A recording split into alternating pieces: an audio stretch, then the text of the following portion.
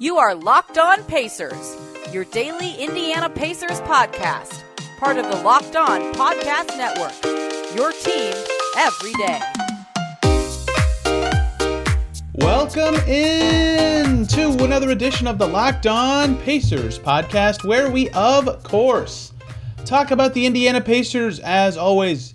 My name's Tony East. I cover the team for Forbes and the Westside Community News. And today, another roster update day. Haven't had one of these in like 6 or 7 podcasts as the free agency news has died down, as the Pacers haven't done anything since they officially signed Andrew Nembhard, but it comes out today via 2 different reporters, who I will talk about later. The Pacers will be adding a player. We'll talk about Deividas Sirvydis and what it means that he's added to the Pacers, where the Pacers roster stands now, because, spoiler alert, it's full. And so training camp just got a very interesting storyline added to it today, and some other roster ripple effects with two-way contracts. And Kendall Brown, lots to dive into today, and let's just hop right in. First report today comes from Michael Scotto of Hoops Hype, confirmed later by Donatas Urbonas from Basket News over in Europe. The Pacers are signing the wing Deividas Sirvydis, the Lithuanian 6'8" wing. Yes, the Pacers have signed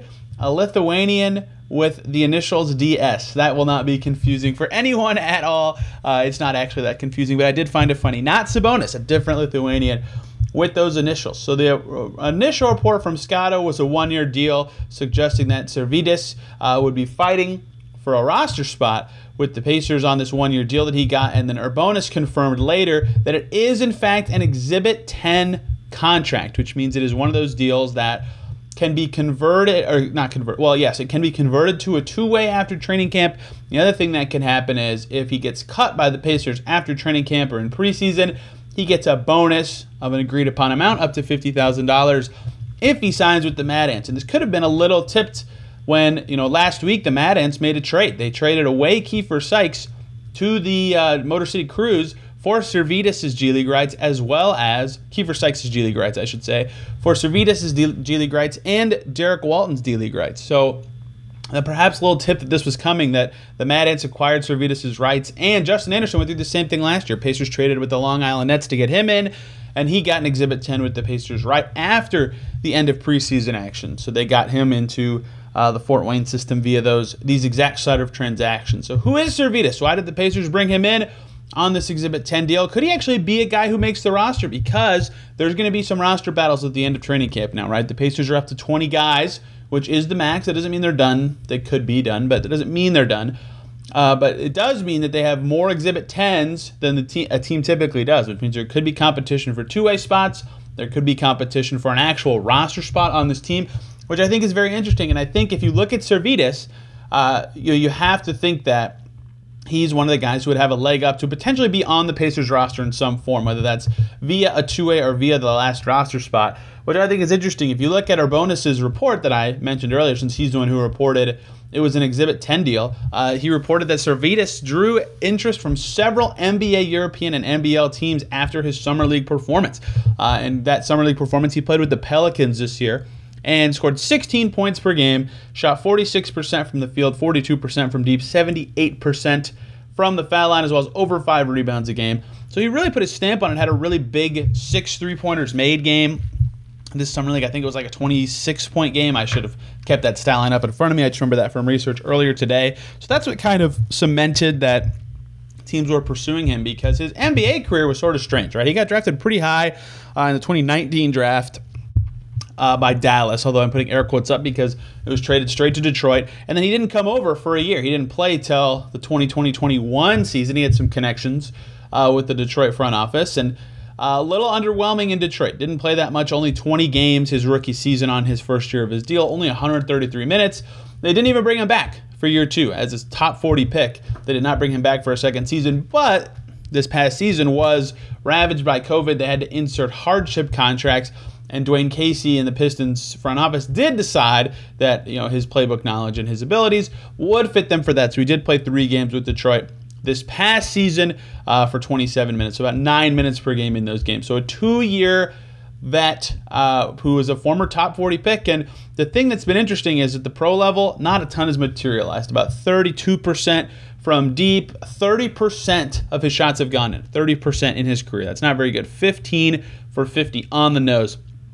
Free throws haven't been there, but the Summer League performances have been impressive in general. Shot 50% his first year in Summer League as well, right? So there were some encouraging signs when he's not going against NBA competition. Not that that matters a ton, but that suggests that maybe he could be a little more than he's shown at the pro level. And like I said, it was reported that that G League performance, that Summer League performance was a factor. And in the G League, he did shoot well as well. And I think that's where this pops to me a little bit. With the Motor City Cruise this past season, because Detroit let him go, he played 14 games, and he shot 37% from deep, on 7 attempts a game, right? He was really chucking them and still getting him to go down. Free throw percentage was good. I think the indicators are there that he could be a shooter based on Summer League play and based on G League play. It has not materialized at the pro level. So this could be an Edmund Sumner situation where, Sumner shoots well from 3 in the G League. It takes a while for it to come around in the NBA.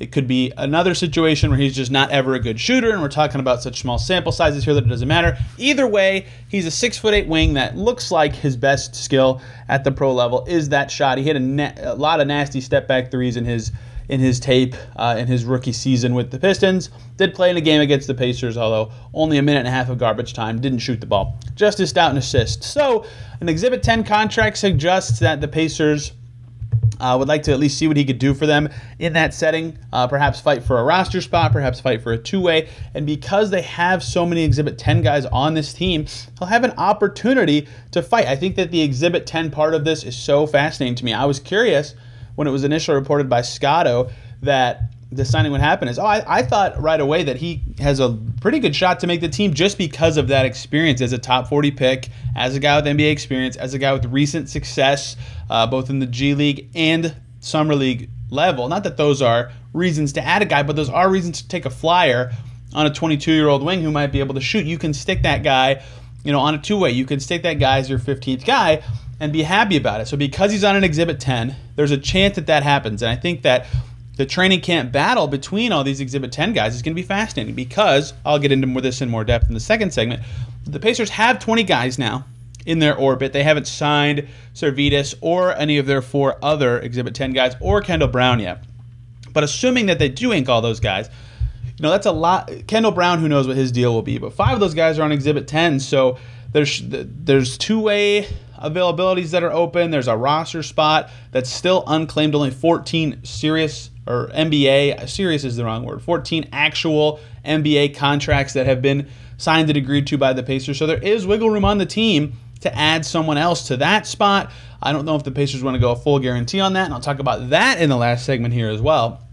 But there will be some interesting battles, and it seems like Servidis, just based on his resume, and that the fact that the Pacers, made this trade to get him at the G League level, at least have some level of interest in seeing what he can be. Even and all the other Exhibit 10 guys they have are rookies that they snatched up in the undrafted free agency process. So you have to imagine if he has even at least a decent training camp, assuming nothing else happens roster-wise, between now and camp starting, and between the Westbrook stuff that's out there, Kevin Durant, Donovan Mitchell, 3-team trades, the Pacers not being at the floor, there's nothing that says they're done. They could still move some of their 20 pieces around and end up at a different 20. But as of right now, I would give Servidis a leg up on the rest of the Exhibit 10 guys to have a shot to either be the 15th man on a non-guaranteed deal or get a two-way and split some time between Fort Wayne and Indiana, and whoever else gets the other two-way.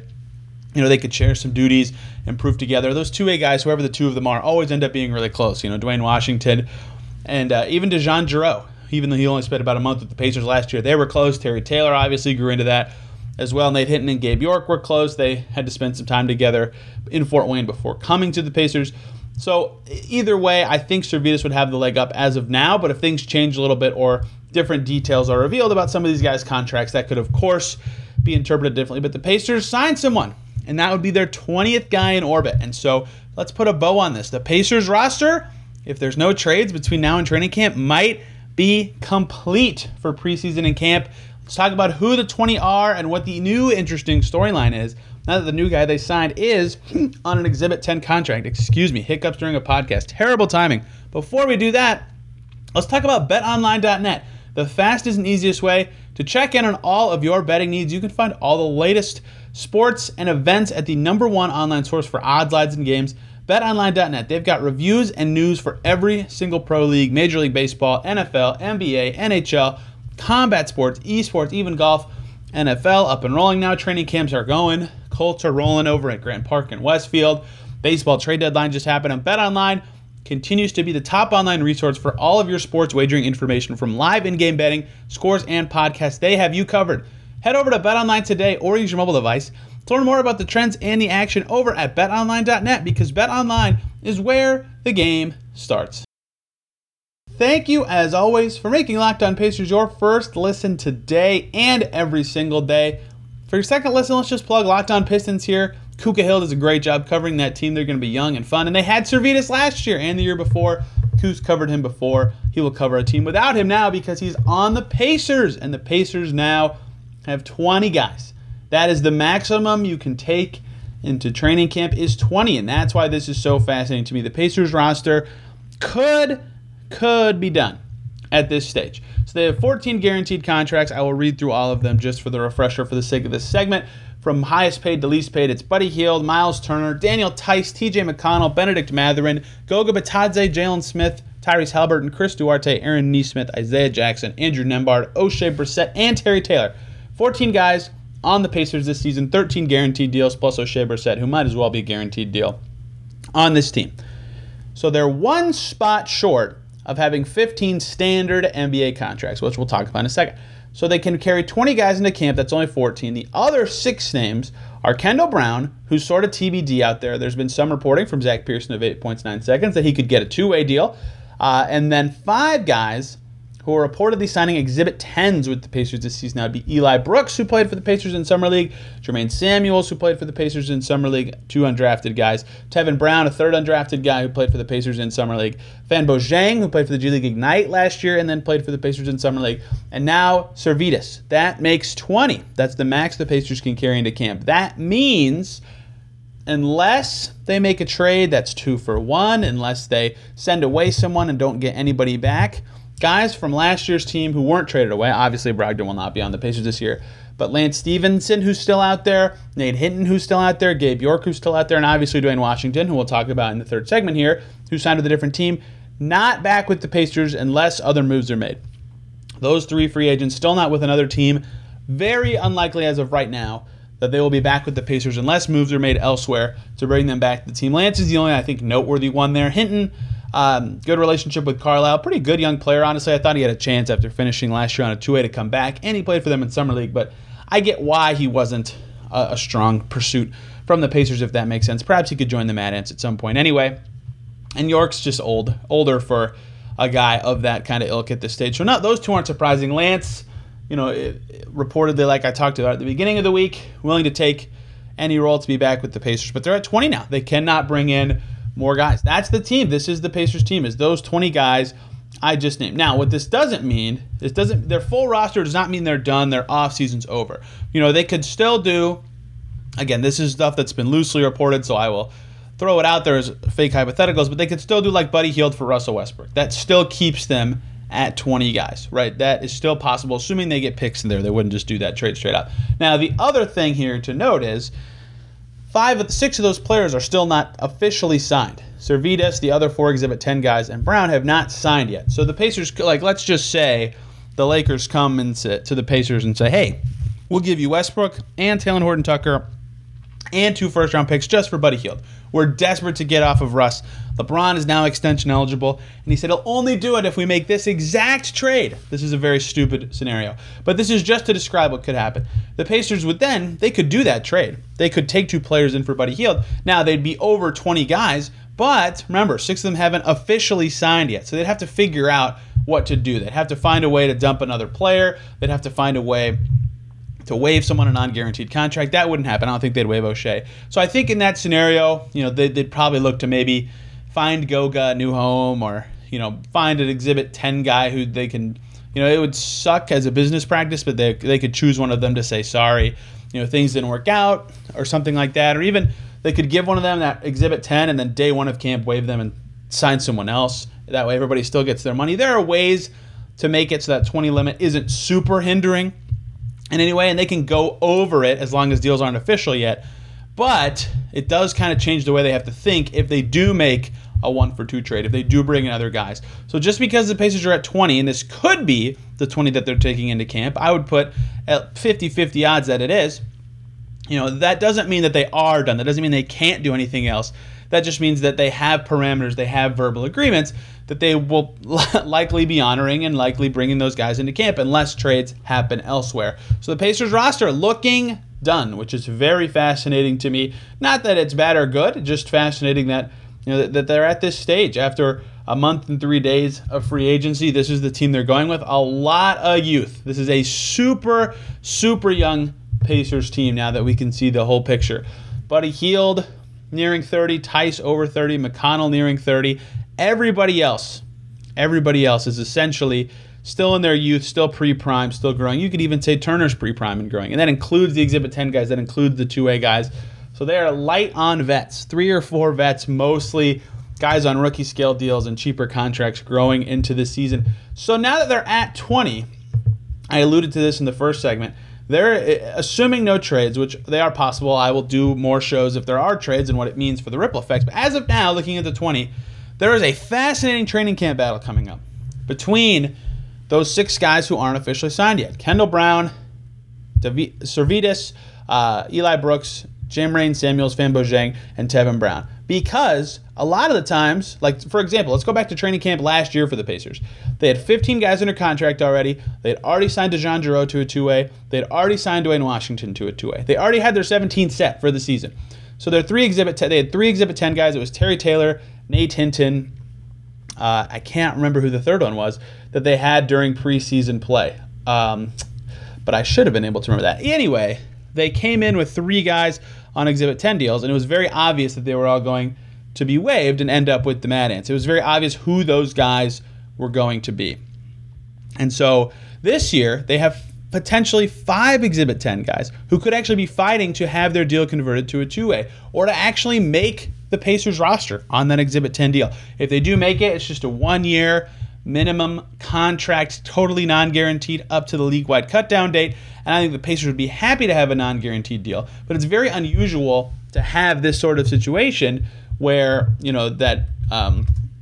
where guys on Exhibit 10s where there's this many and they're competing for not just an NBA contract, but also a 2A at the same time, right? Again, last year that wasn't the case. 2 years ago that wasn't the case. So this is a very unique scenario that the Pacers have put themselves in, and I'll be fascinated by this battle. I think Servidis has the best chance to really, Kiefer Sykes was the 3rd Exhibit 10 guy last summer. I can't believe I couldn't remember him. They have the battles set up to be interesting. Like Servidis seems like he'd have a leg up to get one of the 2 spots, and then maybe Fanbo is a forward, Fanbo Zhang, maybe they like that. Jermaine Samuels is a forward, maybe they like that. But they also have liked having guards in those spots. That's why they got Dwayne Washington on a 2A undrafted right away. Last year, they had 2 guards in the 2A spots last year. Maybe that gives Eli Brooks a really good chance. And I would understand them wanting to keep another guard on a point guard even on a 2A spot, right? Given how important point guard was to them last year. They were relying on 2A guys. They had to bring Kiefer Sykes back up into the fold. They had relied on a ton of different dudes to be their emergency point guard between injuries and COVID and stuff, and they learned how important that position is. It wouldn't surprise me if they kept Eli Brooks on a 2A to have that last spot, to hold it down. So you could make the argument for any of really between Fanbo Zhang and Tevin Brown, who can shoot it, and Eli Brooks, who's a guard, and Jermaine Samuels, who's a quality forward,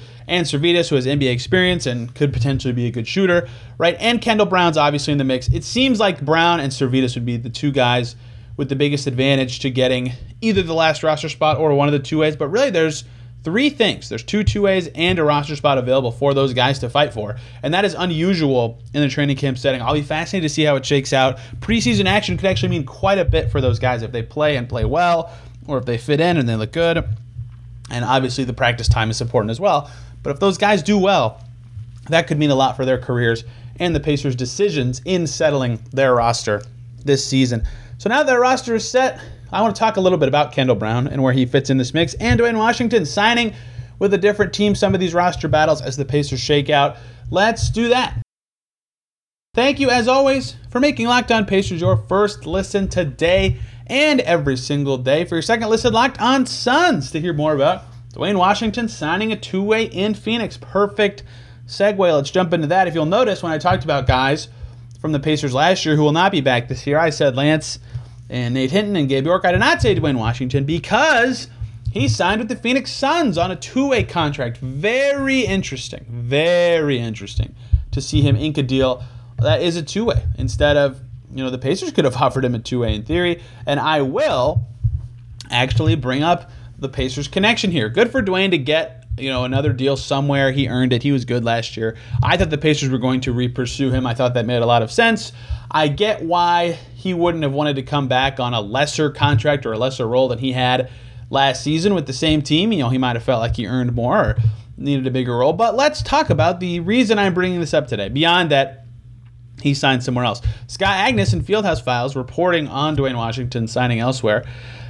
He said, let me find it, the Pacers expressed interest in bringing Washington Jr. to training camp, a league source told Scott, but Duane Washington wanted more than that. He probably wanted a guaranteed spot of some sort, a two-way or guaranteed money or something with a team, right, instead of just being in limbo on a non-guaranteed deal or a training camp deal. Scott also puts the Pacers liked Washington Jr., especially the coaching staff, but he said they clearly weren't willing to use one of their two-way contracts on him, and that obviously is connected to the fact that he signed a two-way with the Suns and not the Pacers, right? So that makes sense that it would be like that, and it makes this interesting to me is that they weren't willing to give him that 15th roster spot, and clearly they weren't willing to give him a two-way as well. So having him into camp, I think they were encouraging a roster battle of some kind between these final Exhibit 10 slots, which is so fascinating. Perhaps that, they're putting Kendall Brown in this mix where they're saying, hey, maybe you will be on a two-way. Maybe you can fight for more than that, though,